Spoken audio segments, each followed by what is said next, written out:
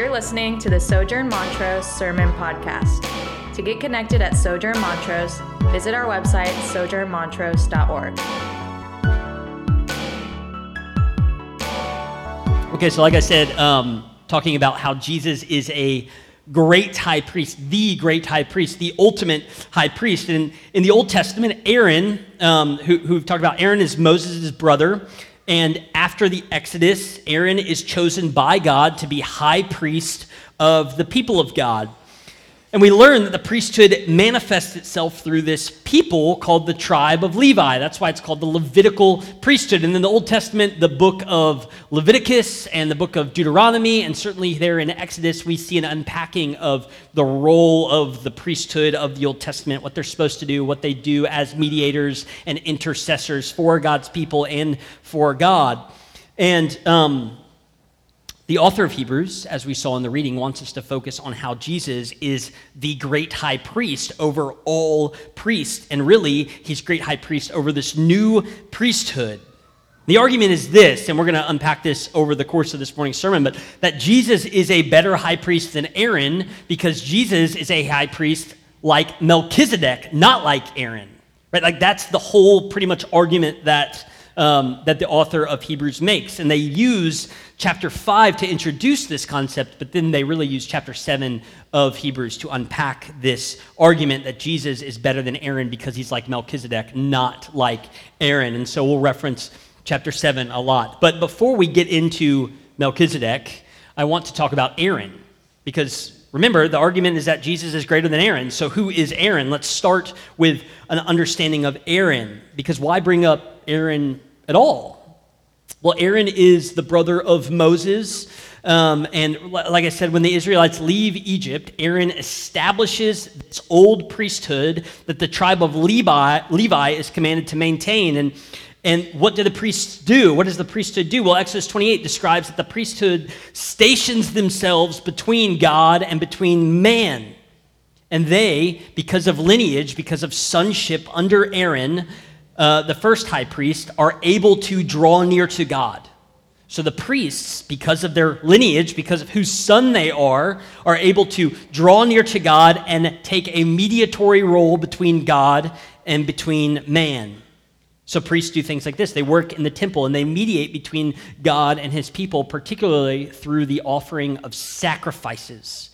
They do this, they sacrifice innocent animals, they kill them on the altar in order to atone for the sins of the people of Israel. These were blood sacrifices, they were the killing of sacred and innocent animals, and as their blood flowed on the altar, the sins of the people of Israel were forgiven. This is because since the fall in the garden, since that sin entered the world and therefore death entered the world, and therefore any sin, even ours today, this is still true and in effect right now, sin requires death.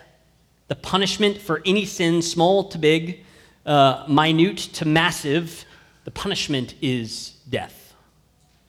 And that was true back then. The punishment for going against God in rebellion is death. And so the priests mediated by sacrificing to atone for sins. And the priests also, they taught God's truth. They managed the household of God, the temple, and they prayed and conveyed God's blessing to the people. So they reminded Israel, they reminded God's people of covenant blessings, what God had promised he would do to them and through them to the world. This system is established by God through Moses and Aaron, and it's a good system. This is a great system, but ultimately the priesthood of men experiences failure over and over again in the Old Testament. Here's one major example. 1 Samuel chapter 2, a priest named Eli has two sons, and we're told they defile the priesthood. They do this in two ways. One, they take innocent animal sacrifices. They take bulls and cows and things like that, and they cut the best pieces of meat out and save them for themselves, and then they sacrifice the animal. So they steal from God's people sacrifices that are meant to atone for their sins. Even more so, they go to the tent of meeting, the place where God is dwelling. There are women there, innocent, wonderful women who are tasked with maintaining the temple and the tent of meeting, and they sleep with them. They have sex with them. They commit adultery with them. Well, as a result, God cuts off the priestly line here These brothers are killed in the same day in battle against the Philistines. And God says this to Eli, which is a prophecy. He says this, chapter 2, verse 35 of 1 Samuel. God says, I will raise up for myself a faithful priest who shall do according to what is in my heart and my mind, and I will build him a sure house, and he shall go in and out before my anointed forever. This is partially fulfilled in a priesthood under a priest named Zadok under David, but it's fully fulfilled in Jesus. Jesus, who is a faithful priest who does exactly what's in God's heart and in God's mind because he is God. So this is the promise, and this is the priesthood of the Old Testament, full of failure, but it's still a system of necessary mediation between man who is sinful and a holy, righteous, and unsinful God. And so in chapter 7 of Hebrews, the author shows us what this priesthood was like. They were many in number because the priests were constantly dying, right? So there was a constant rolling number of old priests that were passing away through numerous causes, and there were new priests being raised up into the priesthood. So it was this kind of continually perpetuating system of priests. And moreover, the priesthood had to sacrifice for the people of Israel's sins, but the priests also had to sacrifice for their sins because we were told they were sinful. So the priests were doing this dual function. They were trying to mediate between God and man by committing sacrifices to atone for the sins of Israel, but at the same time, they were needing to sacrifice for their own sins. So they were having to work on that. They used animals, which we will talk about more next week, but they were killing animals daily for their sins and the sins of Israel. And right, we've already said sin requires death. Blood must be shed when sin is present to cleanse sin. And so priests were mediating and continued to mediate in this role. And really what priests were doing is this thing known as intercession. Priests were interceding. They were going in between in a mediatory role between God and man. Right? So for man to access God, so that direction, for man to access God, that's what a priest must conduct a sacrifice for. Well, for you to access God, who is holy and you're sinful, the sacrifice must cleanse you of sin so you can access God. And priests also, this other way of the street, would communicate God's covenant blessings to the people. So the priest was interceding both from man to God and God to man by sacrificing for sin and communicating covenant blessing. They stood in between. They interceded. It's important to remember at this point, especially as Western Christians, that the priesthood is not a good choice God made until a better choice came along, right? The priesthood is not simply this good idea that works for a little while and then is totally defunct now. The priesthood is the way. We need a priest. We need a mediator. We need a sacrifice to atone for our sins. We need somebody to conduct the sacrifice. We need somebody to communicate the covenant blessings of God for us. We need a high priest. That is as true today as it was when Moses and Aaron and Abraham walked the earth. We need a priest. We need a priesthood. We need a mediator. But the priesthood in the Old Testament, and therefore the priesthood over the Old Covenant, was rife with failure. The author of Hebrews has been doing this a lot, but they're inviting Jewish Christians who are tempted to walk away from Jesus. They're inviting these Christians to consider the ways that Jesus is better than these old systems and structures, not because he's a replacement, but because he's a fulfillment. The author of Hebrews is going to show them and us how these systems and structures aren't canceled out. They are fulfilled, and therefore they pointed to Jesus, the better priest over the better priesthood.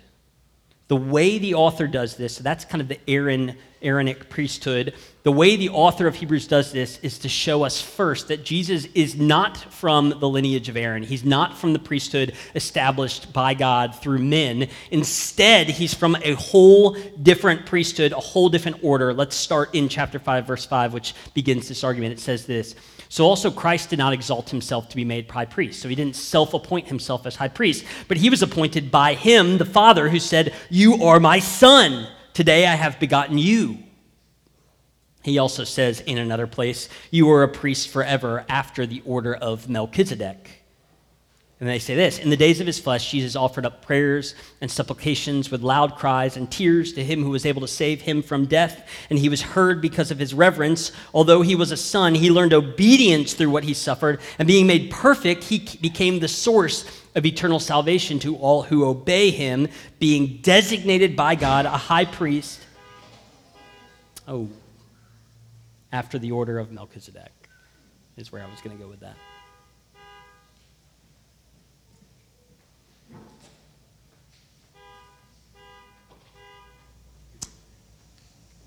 I think everyone's okay, right? Okay. Let me pray. Father, we pray for the men or women involved in that accident. I pray for their safety and their heart and their peace. We do ministry in the city, and so there are accidents and people who are passing by these windows all day. And so we pray for all who might pass by, their safety, their peace. I pray for anxiety and calmness and distraction. We pray against these things, Lord, and we love you. In your name we pray. Amen. Okay, where was I? Okay, yes, Jesus is like Melchizedek. The end. Just kidding. So remember, the priesthood established after Exodus was perpetuated by what? Being sons of Aaron by genealogy, by Levitical tribe belonging, by a genealogy. However, Jesus is not in this genealogy. He is not a son of Aaron, but instead he is, we know, the Son of God. And so Jesus came from a whole different tribe. He came from the tribe of Judah, not the tribe of Levi. So already these Jewish Christians might be wondering, if Jesus is the great high priest, he's from the wrong tribe. He's from the tribe of Judah, not the tribe of Levi. So already there's this disconnect, right? There's this issue between who Jesus is and what he can be as a priest. He doesn't have the right lineage, but the author tells us something new, that Jesus' lineage is not from Aaron, it's from God. Jesus is the Son of God himself. And further, his priesthood is not the Aaronic priesthood. It's not from Aaron, it's from this other priest named Melchizedek. Okay, so Jesus is greater than Aaron because he's like Melchizedek, not like Aaron. Fantastic. You're like Melchizedek. We've got it. But this raises the question for us, who is Melchizedek, right?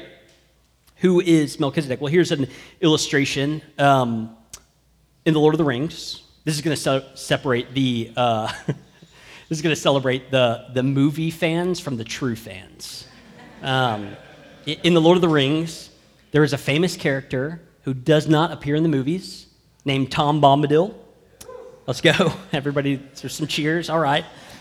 If you've read the books, particularly the first book, you remember the strange and long and seemingly pointless narrative about a man named Tom Bombadil. Tom rescues the hobbits, and he shelters them for a while on their quest, and they eat with him. He gives them food. He sings them songs. He recites poetry.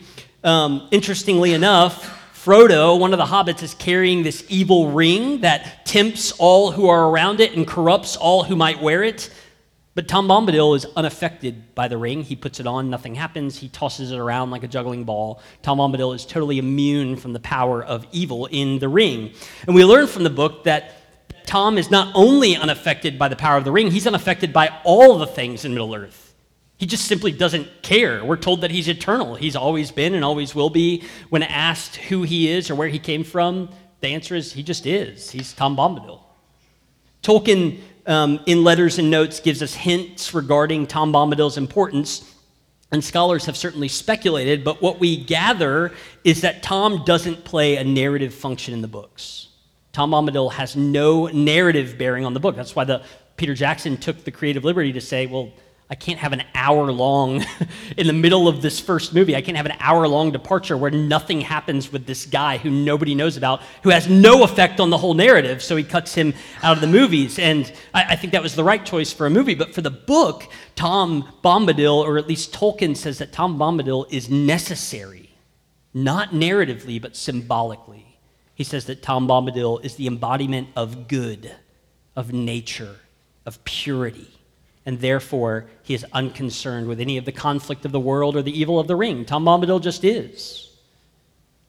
And similarly, I think this helps us to start to think about who Melchizedek is, right? Like Melchizedek is, he's not a plot figure in the Old Testament. He doesn't help drive forward the narrative of Abraham wherein he appears. He appears, we're not given any background to who he is or where he came from or who he was born from, and he leaves without us learning anything more narratively about who he was and what he did.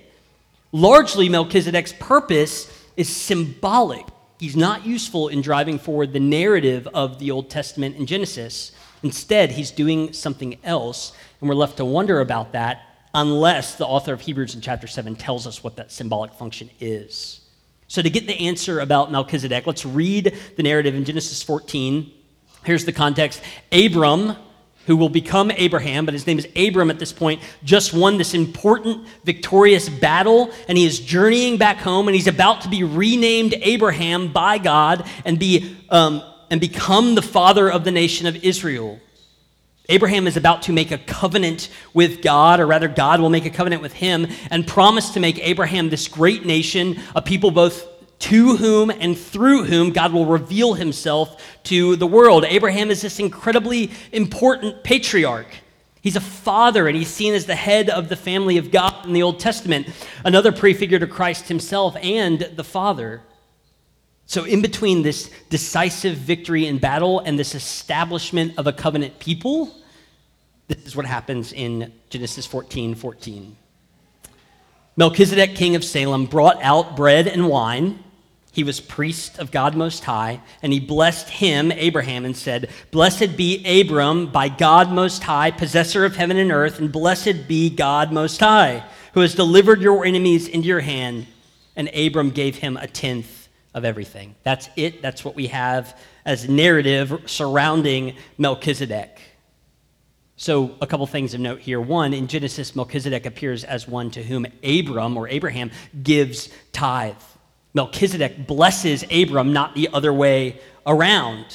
He comes with bread and wine, which should always make us underline our Bible because bread and wine are very familiar to us as Christians. Melchizedek comes with the Lord's Supper thousands of years before Jesus does the same.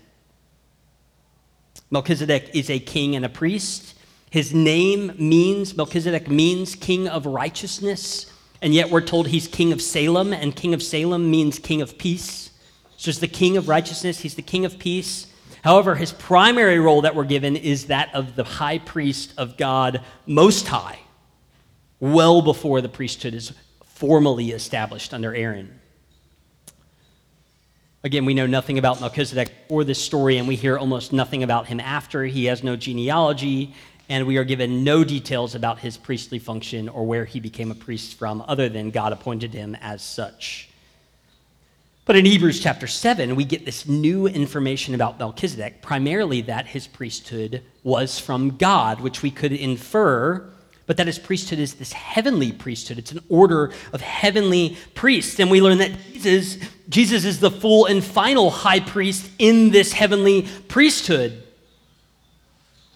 Therefore, Jesus is able to be a priest, not because he's from the tribe of Levi or a son of Aaron, but because he is a son of God and from the priestly heavenly order of Melchizedek. And there's some different interpretations of this, but Melchizedek, in my opinion, did exist. He was a real man. He lived and died and was a priest of God who blessed Abram. But literarily, like Tom Bombadil, literarily, Melchizedek is a symbol of the eternal heavenly priesthood of God. Here's how the author of Hebrews tells us this in chapter 7, verse 2. They say this, "And to Melchizedek, Abraham apportioned a tenth part of everything he gave. He is first, by translation of his name, king of righteousness, and then he's also Salem, king of peace. He is without father or mother or genealogy, having neither beginning of days nor end of life, but resembling the Son of God, he continues as a priest forever." See how this great man was to whom Abraham, the patriarch, gave a tenth of the spoils. So in the narrative sense, right, in Genesis, Melchizedek is eternal. We're not given a genealogy. He just shows up without explanation, and he goes away without a genealogy. He goes away without any narrative. We don't know his father or his children. We don't know his training or credentials other than he was chosen by God. So he is the embodiment of this heavenly priesthood, which is a shadow of the full heavenly priesthood to come, a shadow of the true eternal priest who is to come and who we have in Christ.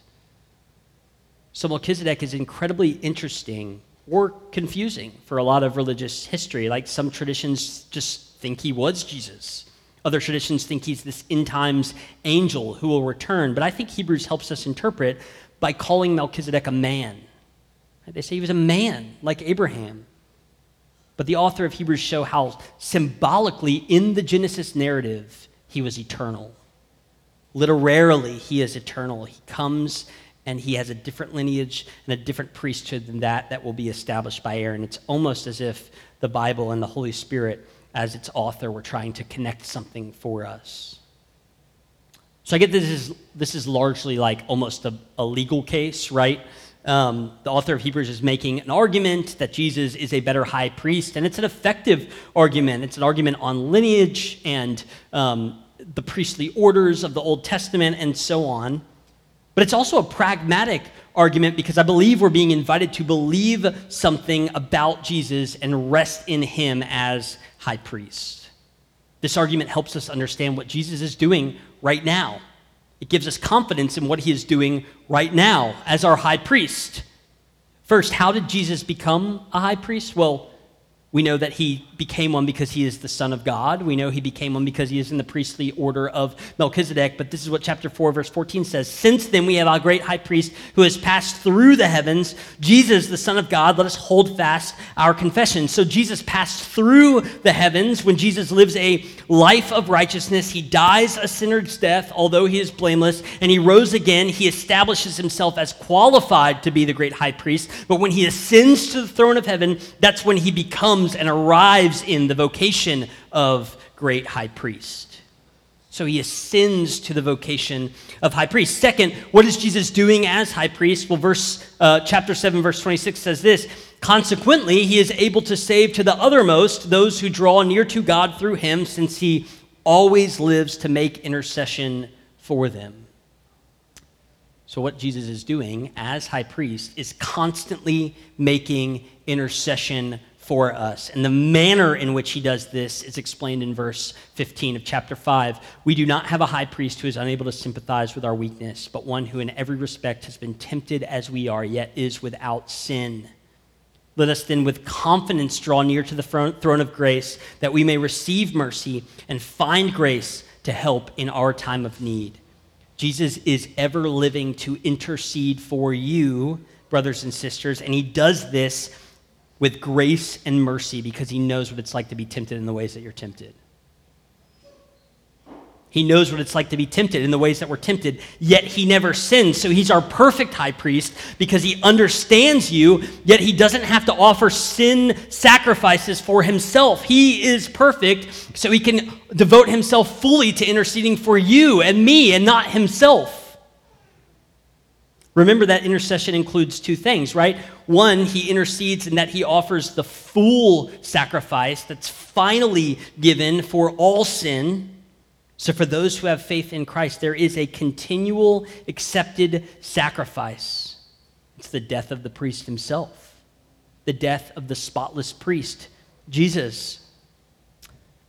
And two, he simultaneously communicates the covenant blessings of God to his people, namely by sending and pouring out his Holy Spirit on those who believe. In other words, Jesus intercedes by reconciling us to God through the sacrifice of his very body and blood, and by blessing us by pouring out his Spirit on us. He intercedes. Third, why do we need Jesus as great high priest? Well, we are sinful. Right? We've already talked about the fall. We are sinful. God is perfect. Our father Adam rebelled against God alongside his wife Eve, and therefore in rebellion, sin merits death always. Sin blocks us from drawing near to God on his holy, set-apart throne. Sin blocks us from being reconciled, but the priesthood was established by God as a means with which we can be reconciled to God. So the Old Testament priesthood was exhausting and continual and difficult and a shadow of the priesthood in Christ to come, but it saved. It saved people in so much as the people of God had faith in the system. It saved because it relied on a future full final priest, Jesus, who would reconcile us back to God. We need this type of priest, is my argument. Holy, innocent, unstained, separate from sinners, who now sits exalted in the heavens, who once and for all time offered himself as the sacrifice. A son has been made priest in the lineage of the King of righteousness and the King of peace. Melchizedek, the Son of God himself, is now the priest. This is Jesus. It's too brilliantly complicated, and yet it's plain here in Scripture. We need a high priest. We have one, Jesus. He is constantly interceding, constantly praying for you, constantly bestowing his covenant blessing through his Spirit, constantly pouring out more of himself for his sons and daughters, constantly singing in our midst, Hebrews tells us. There's only two places in Scripture where Jesus sings. At the Last Supper, we're told he sings a hymn, and Hebrews tells us he sings when we gather. That's an apologetic for attendance. I actually think that. Because Jesus sings. Jesus is singing. What is he doing? He's singing in the midst of us. And get this. Here's another apologetic. Okay, because we are sons and daughters of a great high priest and king, and because the priesthood is perpetuated through lineage, what does that make us? Priests. 1 Peter 2:9 says this, "You are a chosen race, a royal priesthood, a holy nation, a people for his own possession." What do we do as priests? That you may proclaim the excellencies of him who called you out of darkness into his marvelous light. The priesthood is continued through lineage. But no longer are the priests Aaron's offspring, but the sons and daughters of the great high priest Jesus. That means you are a priest. Did you know that? You're a priest. We don't need someone on earth here to do sacrifices and mediate between us and God. Faith in Jesus as the high priest saves you. You have direct access to God in Christ. What is the sacrifice you offer as a priest? His body and blood. But you appeal to his sacrifice, not one we could conjure with human hands. And we don't need somebody to intercede for us with God's word. God's word has been given to all of us, namely in the Bible, but also namely in the Holy Spirit of God, which lives in you. We don't need a mediator. We have one in Christ. We are priests under our great high priest Father. This is the wonderful truth of Jesus being greater than Aaron and greater than Melchizedek. And the author of Hebrews wants to implore us, do not depart from this priest. Do not depart from this priesthood. And so, as we wrap up, just like Melchizedek, the great high priest of old, who foreshadowed the heavenly priesthood of Jesus, we come forward with bread and wine. As a priest, we offer the death of Jesus again. We remember the full, eternal sacrifice. This is what we do as we come to the table. As priests, we are reminded of God's covenant blessing, reconciliation, forgiveness, peace, sanctification, and righteousness. We're reminded what it is finished. What is finished? The sacrifice that atones for sin. The death of Jesus. It is finished. So we come and feast on the body and blood of our great high priest. We know that what he is doing is not in vain. It is finished, an everlasting work. It requires no other mediator, no other sacrifice. Sin has been once and for all atoned for those who just believe he is their priest, who lived, died, rose, ascended, and now mediates for us. It is finished, an everlasting work, because he, the priest, gave himself as a sacrifice for us, which we'll talk more about next week. Let's pray. Lord, we pray for your covenant blessing, the fact that you have made us into a holy nation and a royal priesthood. Would that be written on our hearts more fully and deeply this morning, because we come to your throne as the King of righteousness, the King of peace, and the high priest who has fully and finally offered the sacrifice on our behalf. Lord, it's too magnificent for me to comprehend, and yet here I sit with a deeper understanding and still probably a drop in the ocean of understanding of the complexity of the truth that your priesthood is magnificently fulfilled in Jesus. I don't need a mediator beyond him, that we as sons and daughters of the great high priest can go directly to Jesus, our Savior, right now in prayer and ask him for things and worship him in gratitude and bless his name and be reminded of his blessing. Lord, I pray if there are any in the room who for the first time are thinking, I want to be under this priest, I pray that they would surrender and bow to the fact that there is a sacrifice that was sufficient and eternal, and it was you, and it applies to them, and therefore they too are saved to the uttermost. With confidence we draw near to the throne, not with anxiety, not with reluctance, not with a desire to know whether this is true or not, or a desire to wonder if our sins have been forgiven. With confidence we draw near to the throne of grace and mercy. He was tempted like we were tempted, yet he did not sin, and yet he died anyway. With confidence we draw forth. With confidence, we sit at the throne of the God of the universe and say, would you save me? And with confidence, we know that the answer is yes, I have, I did, it is finished.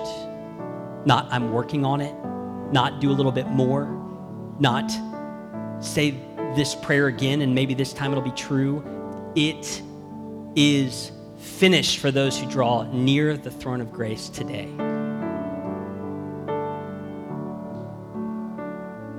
And maybe we've been a believer for a long time and we just need to be reminded that, no, I can confidently go forth and forward to Christ regardless of what happened even last night, because he knows. And he still says, you are mine. Lord, we love you. We need you. We need a high priest. You have given yourself as one. We are eternally grateful, and we can't wait for the day where we will worship with you and dine with you in our midst. We pray all of this in your powerful name, Jesus, our high priest. Amen.